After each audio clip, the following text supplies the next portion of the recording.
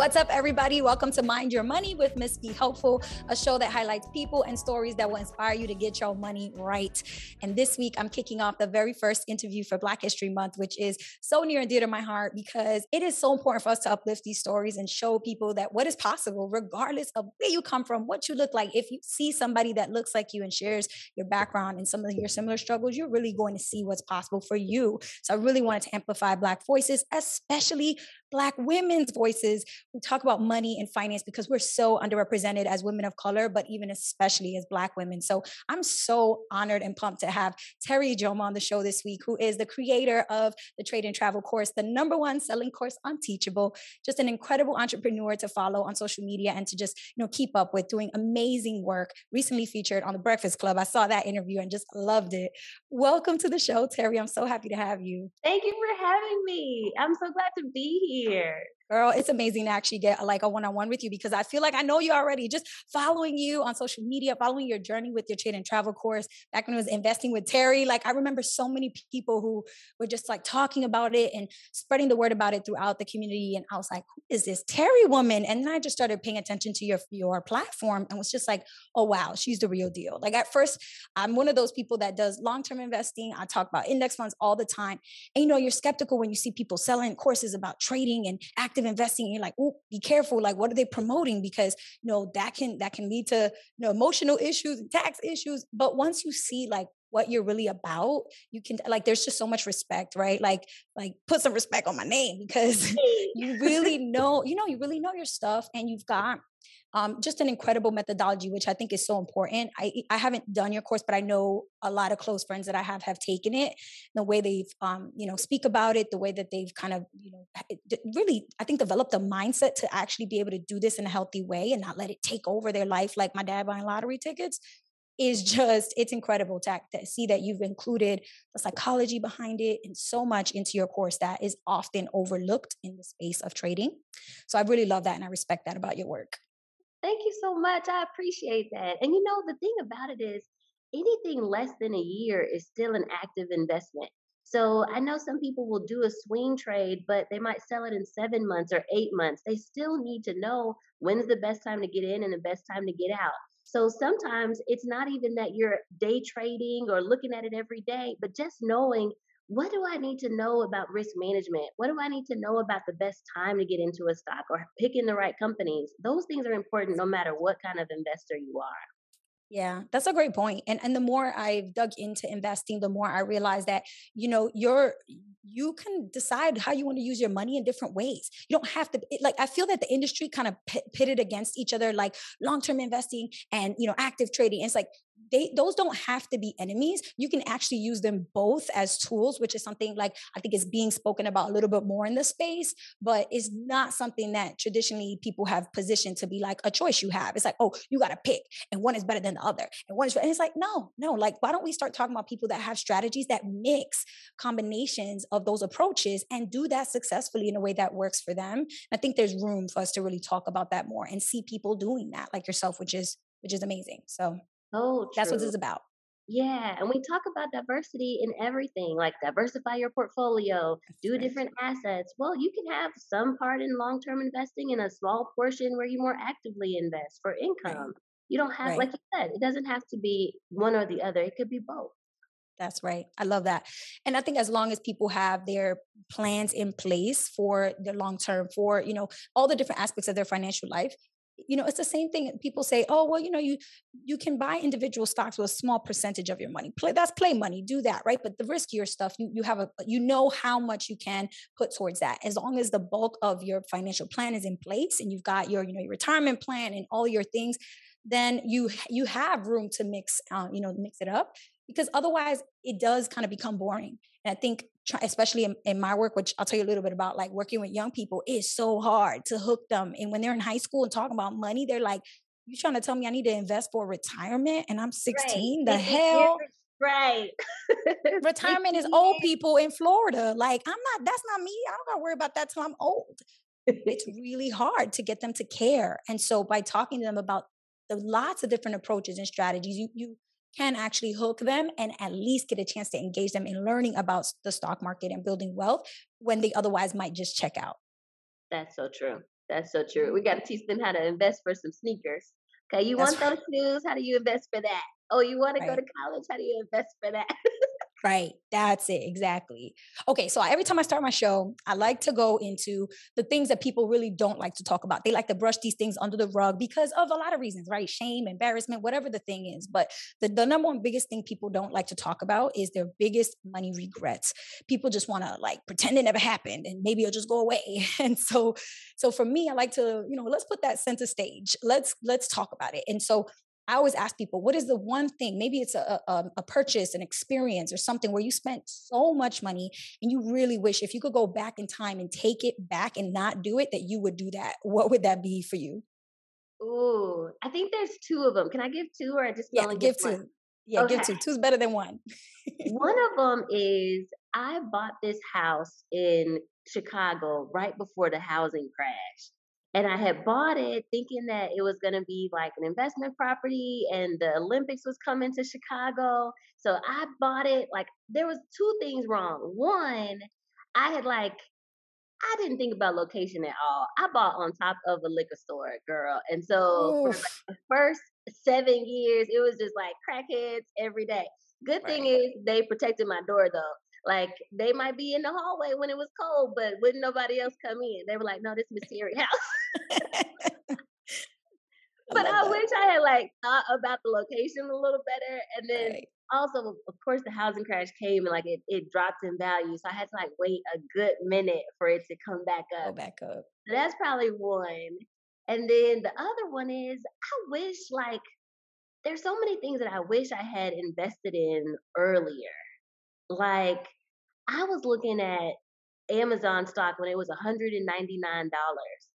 But Wow. yes, and now it's three over Ooh, 3,000. 3,000. Yep. But back then people were like, well, we don't know if people will buy online. They would rather just go into the grocery store, go into the stores, like brick and mortar. Now it's so much different.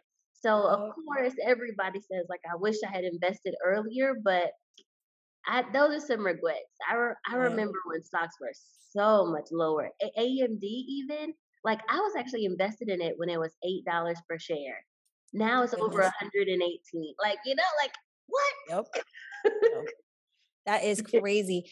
And that's the thing is that it's always going to happen. It's going to keep happening because it's impossible to foresee something like a pandemic that puts us in a technological world faster than we even were headed. And also just the fact that people really did not think that Amazon was going to be what it is today. Like it's really taken over everything. I just saw an ad literally like 2 days ago about Amazon Style. Now they're trying to take over Target. They're trying to sell like clothes in Amazon What? the way, yeah, Amazon I didn't Style. even You could know that. Girl, you heard it from me. You've heard it from me first. You're gonna see Amazon Style, and you're gonna be like, "That's what it was." Yaneli told me it is a thing. They're trying to take over every single niche. They had books at first, then they start being the everything store. Now they're doing clothes. They did Amazon Fresh, so they did food. They bought Whole Yep. Foods. I mean, Go it's Whole literally Foods. just little by little. Just they really want to become the everything store, which is But kind of yet scary. it's scary, but that's why this is such a great time to invest. Like I'm so That's true. excited. Like it's come down over $1,000 in the last few months. So this is a great time to get back into it. Like that's why, like we said, there's you don't miss out. Like there's another chance to still get invested again.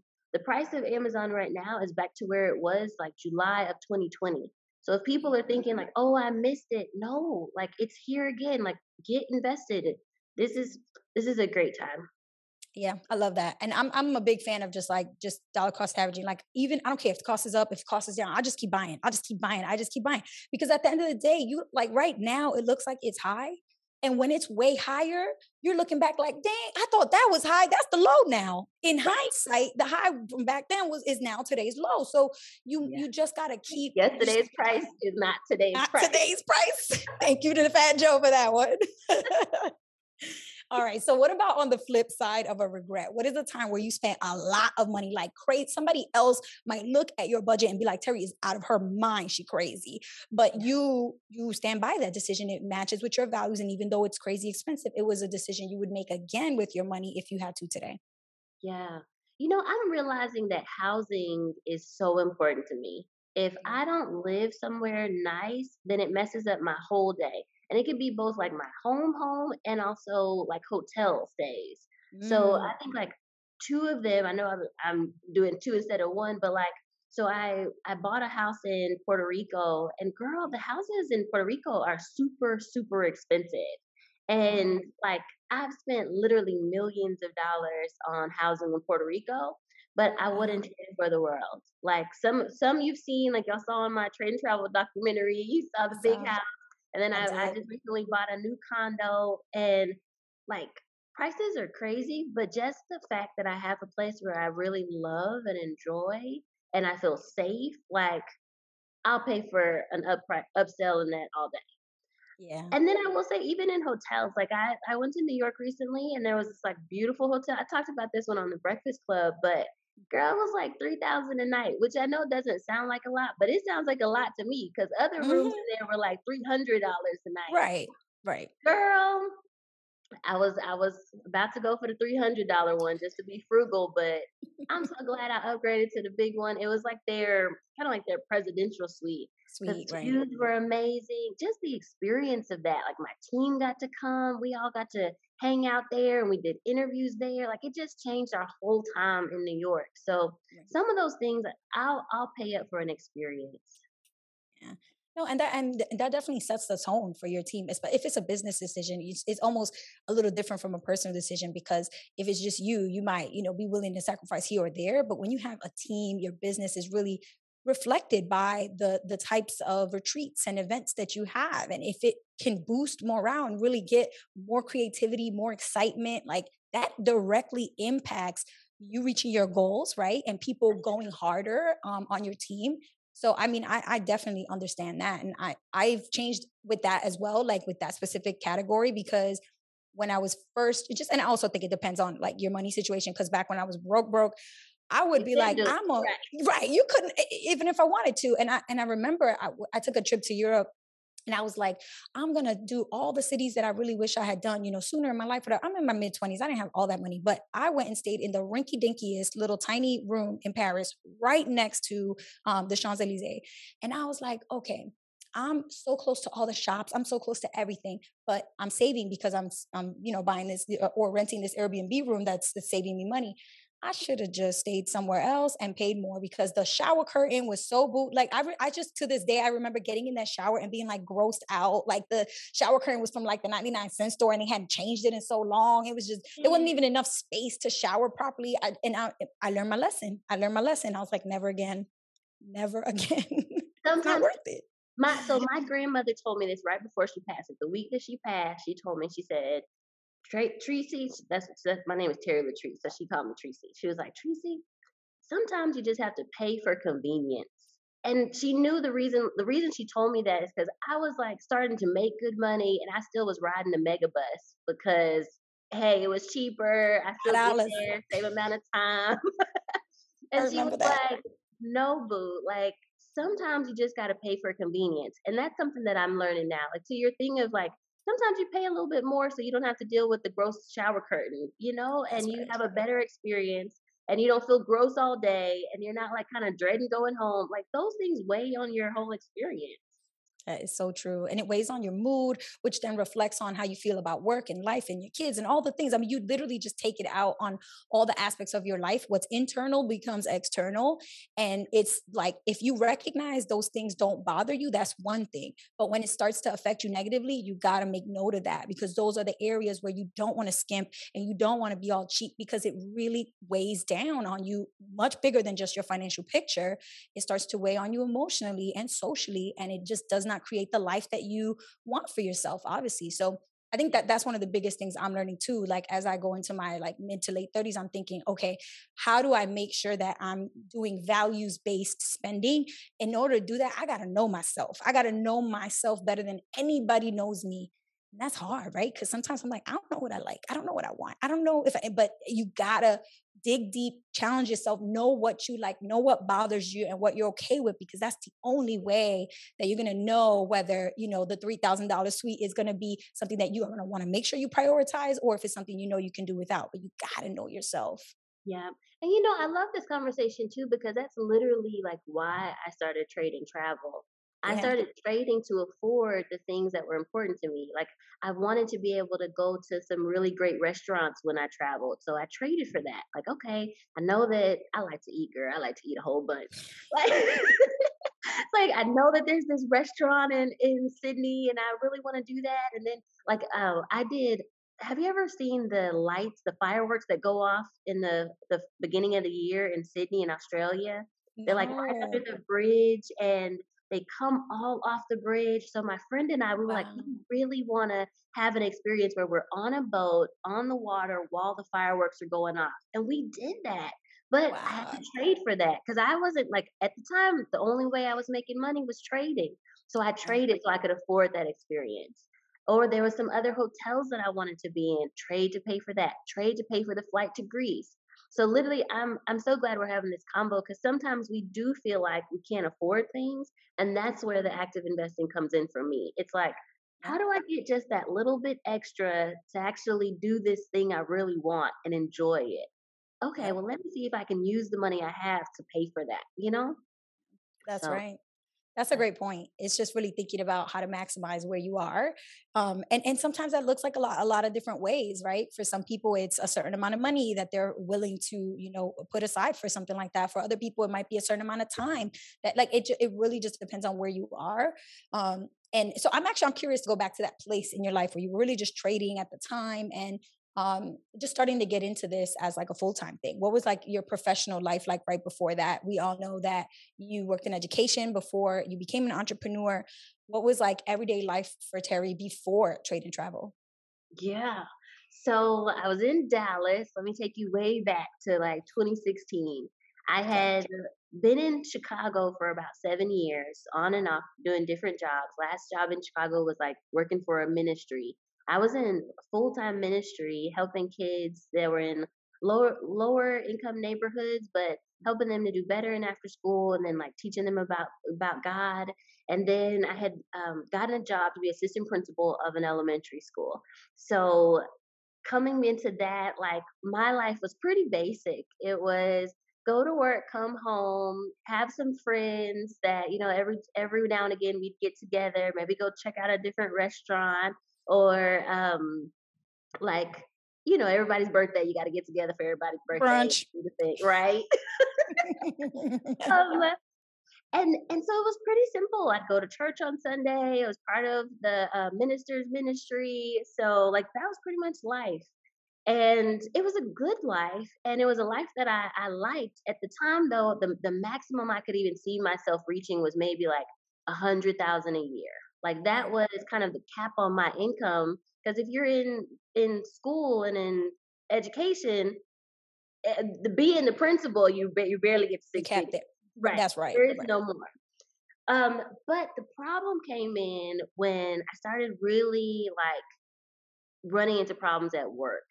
Like Mm. all of a sudden, and it wasn't all of a sudden, it's kind of, I feel like sometimes when you're in a job, like you know that it's not going the right way, but sometimes it'll get like worse to where it's unbearable. So then it was Yeah. I got 4 bosses and none of them agree on what they want. I do a project and it's automatically wrong. Like there was one, I talk about there's one where I had put all this stuff up, like all these posters on the wall, and then I used one thumbtack that was a different color than the other thumbtacks. And actually it was really my right, my janitor had actually just ran out of thumbtacks. I got in so much trouble because she said, "Well, you don't pay attention to detail. You have one thumbtack that's not the right color." Really? Out of all the stuff I did? But, like, another story that sticks out to me is we had to recruit kids to come to the school, and that was one of the parts of my job that I just really didn't like, and I feel like have you ever had one of those parts of your job where you're like, "I just don't like that part. If I Just could do one everything aspect. but Right. Hmm. either paperwork or the phone calls or something." For me, Yep. it was recruiting kids. Like, in order to be at our charter school, we had to go find the kids, and we would have to go door to door. So Wow. yes. One of the assistant principals had told me, "Well, Terry, I want you to organize." Well, it was actually the boss of the principal. She had said, "I want you to organize where this principal goes out and they knock on doors." So I do this whole thing, and then he comes into my office and he's like, "Look, Terry, let me just tell you right now, I'm not knocking on no doors." So I'm sitting here in the middle, like, She said, I gotta tell you to go knock on doors. You telling me you're not gonna knock on doors. And then so I'm like, okay, well, so then I still gotta figure it out because we still gotta recruit kids. So I said, okay, fine. This is what we'll do. We'll invite all the families to the school and then you can meet with them here. I'm thinking, great idea. He says, yeah, great Right. idea. We do the whole thing. All the parents come meet with him, and I'll cut the story short. But do you know that she pulls me into her office and like almost she didn't cuss, but she almost cussed me out. Like, I can't believe that you did this. I told you to do this. And I'm like, he told me he is not going on any doors. I'm And supposed to then twist his arm. What am I? he's a grown Hello. man. This is a grown man. So anyway, what then happens is later on I find out he throws me under the bus. Well, I didn't know you wanted us to go knock on doors. What? So just craziness like No. this, the The politics, I was about to say the the politics. Mm-hmm. Mm-hmm. the feeling like you're stuck in a hard like between a rock and a hard place. Like I can't get this right between y'all two, and then like I'm gonna get thrown under the bus. Like what is going on? So that kind of stuff was happening, and I started like getting stressed out. My hair was losing hair. I was gaining weight. Just I couldn't figure out how to get out of this. So my exit Right. strategy was investing. Like, okay, I had learned about it in high school, learned about it in college. If I could just get this right, then I don't have to deal with these people no more. But how lucky are you that you got this in high school and college and you kind of thought back to that and said, wait, hold up, what about that I learned about before? Let me go back to that. You know, if you had never learned about that, if it wasn't even on your radar, you'd probably still be there, frustrated as hell because you couldn't see another way. You couldn't find a pathway to allow you to see an exit from that situation. Like for me, I graduated from Brown University, could not tell you what a stock was. I cannot tell you. I mean, I got a scholarship. I got my master's degree. I joined Teach for America. I was teach. I did all the things that you're supposed to do when you grow up in the hood. You do it right. You go to college. You go do the things. And I could not tell you what the S&P 500 was at the age of 24, 23. 20. I couldn't tell you what a 401k was when I was literally signing paperwork for my 403b. I was just looking over at the teacher next to me and copying everything she wrote. I wrote, she wrote like moderately aggressive mutual fund. I wrote moderately aggressive mutual fund. I just copied her whole, like a cheating on a test because I never had anybody talk to me about the stock market.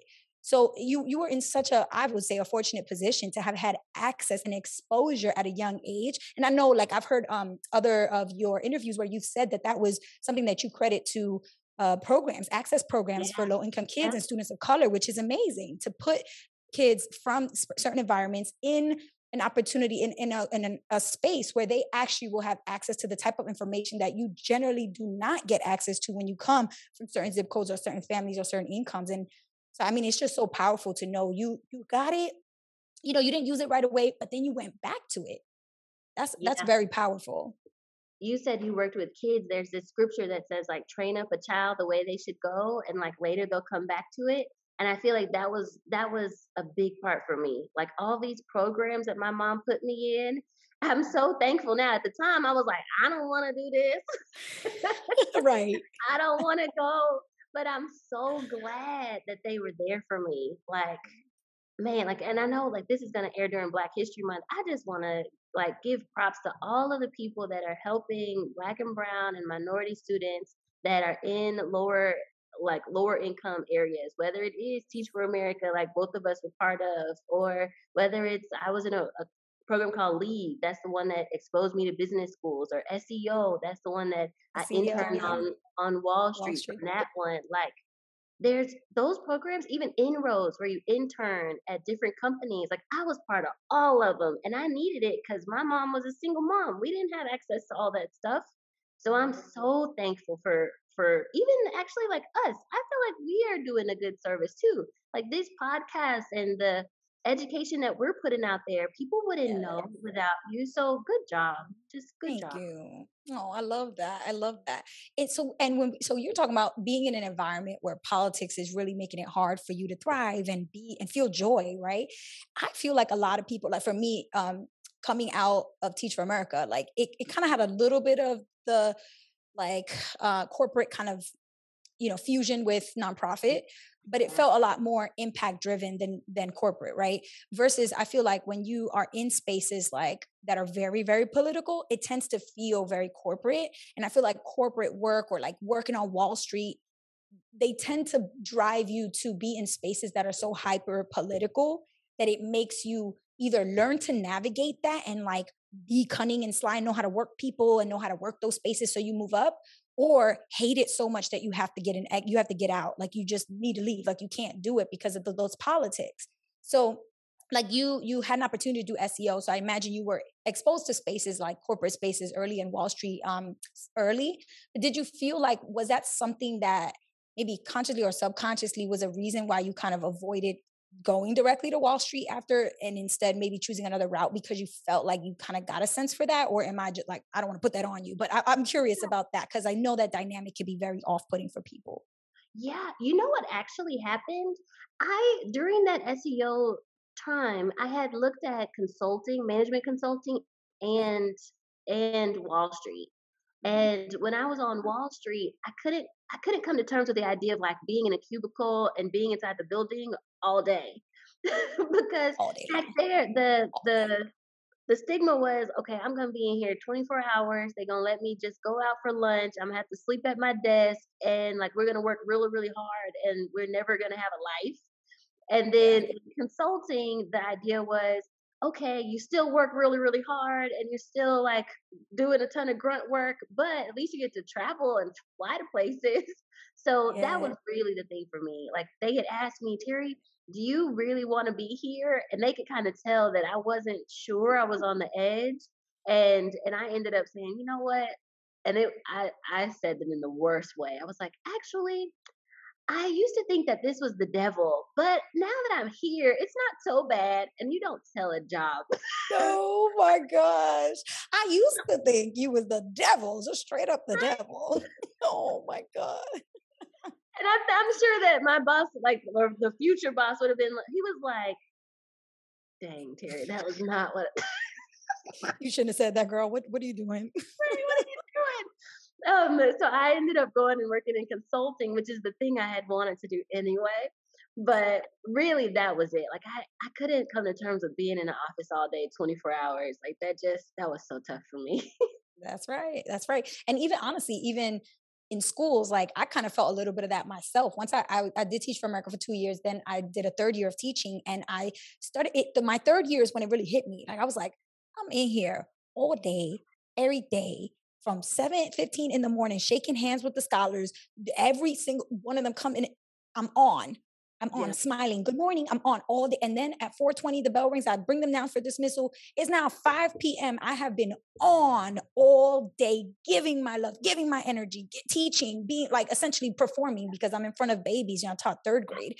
And it's like, you don't get a break. You can barely take a break for the restroom. You don't go nowhere but your classroom, the cafeteria, recess. That's it. You're literally just in these. And I was like, all right, so if I retire, if I can picture my life where I'm retiring as a teacher, am I, me personally, going to be happy with coming into this building all day, every day, 10 months out of the year, and doing this year in a year? Like after I really, like I had come like an existential crisis with that. I was like, no, I don't think, like I know plenty of people love that. They love the routine, they love the community, they love the fact that it's like it's like a family, it's a second family and it's your second home. I didn't feel those feelings. I felt like what you said, like I felt like I was more trapped in a space where I wasn't going to be able to see more or do more. And that was for me a signal that I knew I needed to exit, the traditional kind of classroom in terms of teaching. And I needed to figure out other ways to use my skill set because it's too much. Because I could totally see you, like, I could see you flourishing as like a principal and admin and all those things. But I totally agree. People don't even understand that it's not even, it doesn't stop at the end of the day. Like, Yeah. after the class stops, then you go into all this professional development, then you got to take it home, do all the work, like, Yep. plan for the next day, Make all grade the phone papers. calls. Like, Mhm. yes. And then at the same time, on top of that, you got to deal with like, okay, what if the parent doesn't come pick up their kid? Now everybody is waiting for the last kid to go home. Just like, come on now, where's your All mommy? the Where's little your mommy? things. Where's your mommy? Did The somebody baby. call her parent? Like, okay, is somebody still here? Yeah. Yeah. It's Like, just yeah, a lot. It's a lot.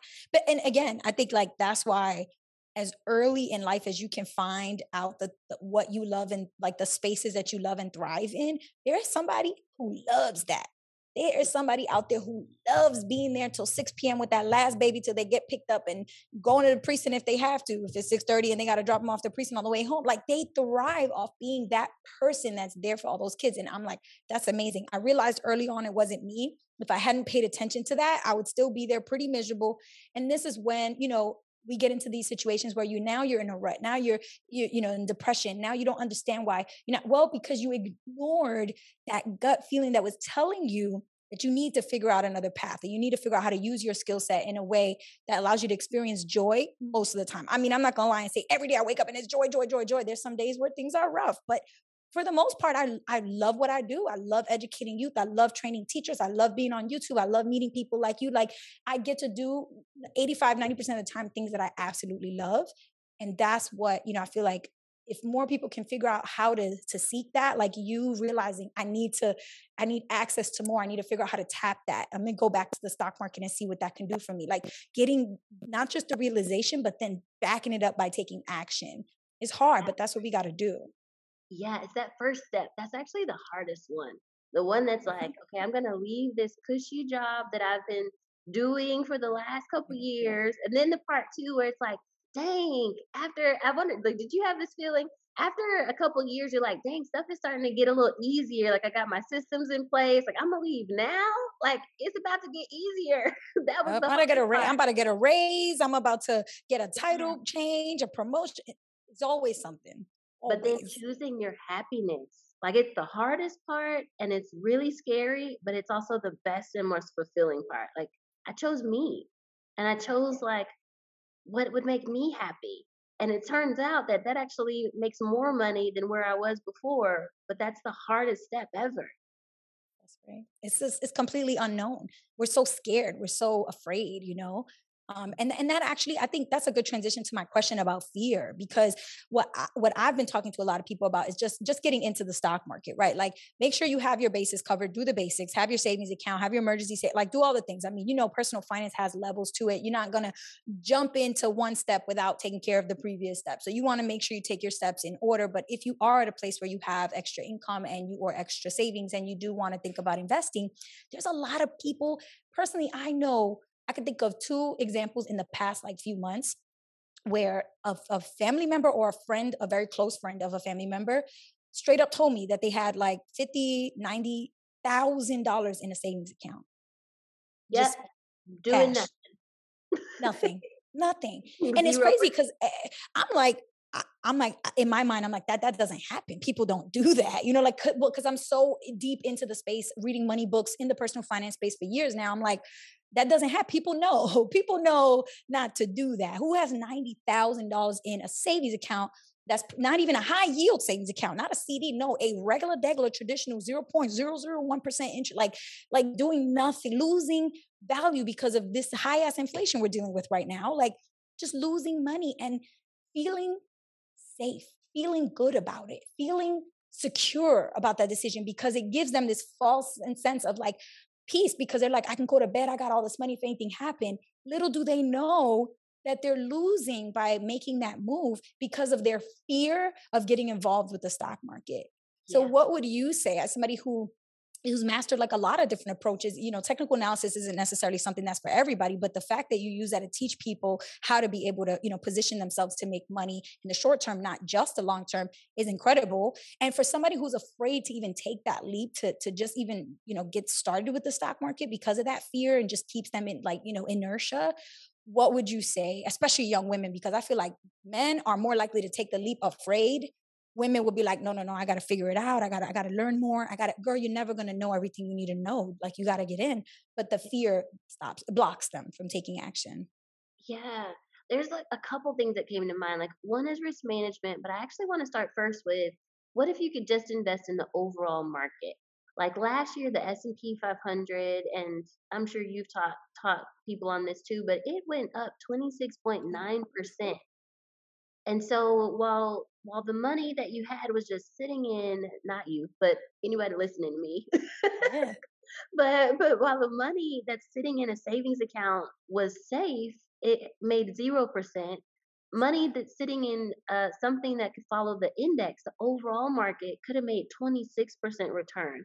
So your opportunity cost by not doing it is you just actually lost. You lost out on 26%. You lost out on any kind of interest by just having it sit in a savings account. So the bigger fear I think would be the fear of losing, really. Like saving putting it in the savings account actually should be more scary than at least trying. So That's that's right. one thought.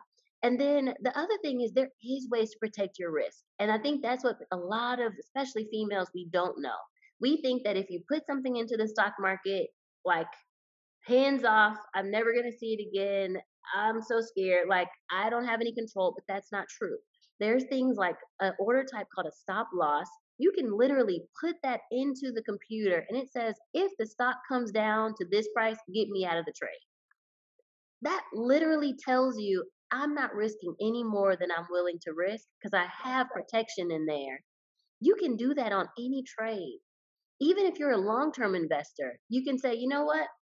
I'm not going to put it too close to my investments, but I'm going to just have some kind of fail safe in here that says if the market does come down, I won't lose too much. So Right. there are ways to protect your risk. Of course, there are things that you have to learn. That's why we're here educating. But there are ways to protect your risk. And then, no matter what, even if it's in the overall market, not every year it's going to be 26.9%. Usually the average is like 8 to 10%. But That's there right. are ways that we can teach you. Like, I'm even doing a 5-day challenge, literally teaching people how to invest in the overall stock market. Like, just starting there and taking that first step would Yep. be ideal. Mhm. Absolutely. And I think, and for a beginner who feels afraid of the stock market, that is an incredible first step because it's actually the most simple approach that's highly recommended by most experts. Once you feel like you're good there and you got the basics, go ahead and learn some of the more advanced stuff because now you freed up some mental capacity to be able to learn more advanced techniques. But you got to get those basics, you have to get the simple stuff down and feel confident about that to free up that mental space because the fear is literally crippling a part of your brain that could be made available to learn this new information, but that fear is literally just blocking it off. And so you got to get over that. Starting with the basics and a simple, like just opening up a brokerage account, buying a couple shares of a S&P index or ETF. Yeah, Boom. That sounds like step one. scary to some people who don't know what that means, but it's actually on the more basic side. And if you can get that, whew, you'll be leaps and bounds from where you are now. Especially now. Like I'm just so excited that we're talking now. This is the beginning of 2022. I know people will hear this all year, but the S&P and the market has come down. So now you're getting in at a great entry point. Like this is definitely the time to start investing. Well, educational purposes only. I got to do a disclaimer. There is a risk in everything. I'm not telling you what to do, but personally, what I'm thinking about right now is I am so excited the market has come down. So I get a chance to invest in some things that I might have missed out on in the past. So this is a great time to start looking, even if you don't do all the money in your savings account, just a little bit of it. This is a good time to try to start thinking about getting into something else. Mhm. No, that's a great point. It's like when you walk by the storefront, you see a coat you really wanted, and you're like, "Ooh, that coat is $350. I'm gonna just pass on that." And that same day or the next day, you get an email with a 50% off coupon to that coat. Does that change your thinking about you getting it? It might, right? So Yeah. thinking about when the stock market goes down, interpreting that and perceiving that as a sale is the best advice I ever got. And I think I read that in J.L. Collins, A Simple Path to Wealth, which is, he talks a lot about index fund investing and dollar cost averaging, but that just the concepts that he has that are analogies were so helpful. Like the seasons, right? Winter, spring, summer, fall, that happens in the stock market. You got to expect the cycles, right? Cyclical. You're not going to expect that. You can't go in and think it's always going to be summer, summer, summertime. Like, no, it's going to snow. Sometimes it'll be real cold, and you got to deal with that and understand that that's part of the economic cycle. It's So important to true. keep that in mind. Yeah. So true. I love that. Well, I got two more questions for you. So, we talked about fear, and I think that being intimidated by the stock market is a huge problem, especially for women of color. So, I love that you addressed that. And I'm curious to know what you would say to somebody who's been implementing strategies that they're learning. Maybe they're in trade and travel. Maybe they've done the first part of your course, and they're like, "All right, I'm doing all the things." And maybe they're still in a simulation account, right? Maybe they're still just trying, they haven't even put real money because they haven't hit their goals yet, but they're just not seeing the result. Like they're trying, they're studying, they're doing all the things, and they're starting to feel like they're like about to lose hope. They're like, it's not working. I've been trying. I can't get my $1,000 a day. I can't do. I'm not seeing the results. What would Yeah. you say to them if they're in that place right now? I've been trading for 12 years. And for the first 6 years, like it was hard. Like I was trying to figure it out on my own. It wasn't coming together. So one, I would say give yourself grace. If you especially if you're in trade and travel, I've only had the class 3 years, so you haven't had it long enough You to ain't even hit really. 6 yet. Right. To really get it down. But it can take up to a year to start being consistent. So as a trader, I do want to give you guys that like set your expectations that it's easy to learn, but it takes a lot longer to get consistent. So that's one. Another thing is sometimes it's the timing of the market. You're not doing anything wrong, but the market itself is wonky. Right now in the beginning of 2022 and even the end of 2021, like the whole market has fallen. So it's not just active investors that are losing, also long-term investors are seeing some dip in their portfolio. So That's right. sometimes you also just have to know when to back up and not trade. This time with inflation going up, us not knowing what we're going to do with the debt ceiling, potential war in Russia, like there's always going to be something. But the thought is sometimes when you're messing up or feeling like it's not working, take a little break. Like step back from it for a little while, enjoy your life, step away from investing, and then come back. Because sometimes just having a different perspective when you come back is helpful. And that's just part of as you become a better and better trader, sometimes you just learn the ebbs and flows of the market. Right now is weird. Everybody's like, we don't know what's going on right now. But at Mhm. the same time, we do know when opportunity is there. And we know that it is on clearance. There is some opportunity. So we're getting our shopping list together. But if you're struggling right now, that would be my advice. It's okay to step back for a little bit, stop trading, and then come back. Yeah, it's gonna be a lot better to step away and come back fresh than quit and never like reap the benefits of you actually getting the skill honed because and it also reminds me like I took a lot of art classes in college and I remember I would have like these big projects where I had to do like 5 foot by 5 foot canvas paintings Oh, wow. and like I mean there's bigger than that but that's big for for you to start with nothing and you have to fill up that canvas with something that you're proud of and I remember I would get somewhere where I thought I liked it, and then I'd be frustrated, and then I'll be in the studio till like midnight. I'm like, okay, you know what? I need to just leave and just step away from it. I'm Yeah. not able to see it in a way that's going to give me the clarity in terms of what I can do next. I can't see it right now with fresh eyes. I'm frustrated. It's late. I'm tired. I've been going at it. And I would just leave the studio, go take a nap, go hang out with my friends, go do what I got to do. The next day, maybe the next night or 2 nights later, I would come back and look at it and be like, oh, I just need to switch up the composition. This needs some blue. I need to throw in some blue over here to cover that. And bam. It's because getting that fresh view with new eyes can be everything you needed to propel you forward rather than pushing yourself past that limit of frustration and then quitting. Yes, exactly. And the thing is too that during this time, like if you're really frustrated, during that time, your emotions are gonna like step in and it's gonna be so hard for you to get over your emotions. Because the things that are going through your head are like, oh well, maybe I should do it, maybe I shouldn't. Like there's this uncertainty that takes over. And then if you get it wrong, then you start beating yourself up like, oh man, I knew I shouldn't have done that. So like the next big part is you got to get a control over your emotions and then come back with that fresh eye too. I love Mhm. that. That is so true because our inner voice in our head will be our worst enemy. It'll be the number one worst enemy that you can have is self-doubt and just in your head constantly talking to you in negative ways and knowing when to recognize that that's happening, either changing course of your thoughts or just stepping away because it's really hard when you're deep in emotions to stop and to catch yourself and to talk yourself out of it because you're already in the thick of it, especially when it's negative emotions and negative self-thought. Ooh, that can it can just get uglier and uglier. It can just fester. So it's Yeah, probably best to just get away from it. really can. Yeah, Yeah. I love But that. don't quit, guys. Don't quit. Just take, like we said, take a step back. Or during those times when you feel like you are going to quit, that's when you move money to the longer term investment. Or you move some money over and say, okay, I'm going to just invest in the S&P 500 now. and then I'll come back and maybe later do some more single stocks when I feel a bit more comfortable with them.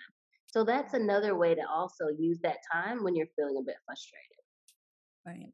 Mhm. Well, I love that. Terry, thank you so much for all your wisdom. I just have loved having you here. I always end the show with a mantra, some type of money mantra, money message, money motto that you want to leave with people, that you impart on them so that when they're making decisions, whether that's with investing or even just spending money and making money choices throughout their day-to-day life, what is this money message or money model that you would want them to constantly keep at top of mind to help guide them in the right direction with money and with building wealth? Ooh. You know what? I'm gonna go with my mom told me recently, money doesn't buy happiness, but it does buy you dignity. So one more time, like money can't buy you happiness, but it does buy you dignity. And what she was talking about was at that time, like she was trying to get some surgery, like some medical things done, and the people weren't giving her the right procedures. And like the lady, basically, my mom usually would have just had to hold her head down and not get the surgery because she couldn't afford it. But Right. because she had the money, she could hold her head up high. She could ask for what she actually really needed. She could make sure, demand that they treat her right and give her the right care. And so that's the thing. It's not so much that money can buy you happiness, but I do think that money can help give you dignity, allow you to stand up for what's best for you and your family. I love that. That is so true. And that's what we all want, right? Like all we want in life is to be able to have security for our loved ones, for ourselves, to feel secure knowing that what I need, I will be able to get. And that's, I mean, that feeling alone is like, that security is, I think, what people are constantly trying to chase. And money does provide that. Money does allow you to know, like, no worries, I got it. If my mom needs something, if my sibling needs something, if my babies need something, if my girlfriend needs something, got it. That can really bring you to a peaceful place. And I think because there's so much negativity around, oh, money's the root of all evil. Oh, money's gonna change you. Oh, money makes rich people act crazy. Then you're gonna go become a Republican and vote for Trump if you got money because you're gonna want to lower your taxes. And it's like, what are you talking? You can have values and also have money. Like You you really gotta. can. It'll just give you a little bit more freedom and a little bit more options to do what you That's want to right. do. That's right. I love that. All right. Well, how can people keep up with you, follow you? I mean, all obviously social media and stuff, but where can people make sure to continue to stay connected with you? Yes, so definitely check us out everywhere at Trade and Travel. We have a free webinar on how to make $1,000 in a day at tradeandtravel.com. You can find me on YouTube at Trade and Travel and also on Instagram at Trade and Travel. So yeah, Awesome. Thank you so much, Terry. It was so amazing to talk with you and to have you on the show and to kick off Black History Month with a story of an incredible Black entrepreneur just doing things and showing women what's possible. So thank you so much. thank you. Thanks for having me.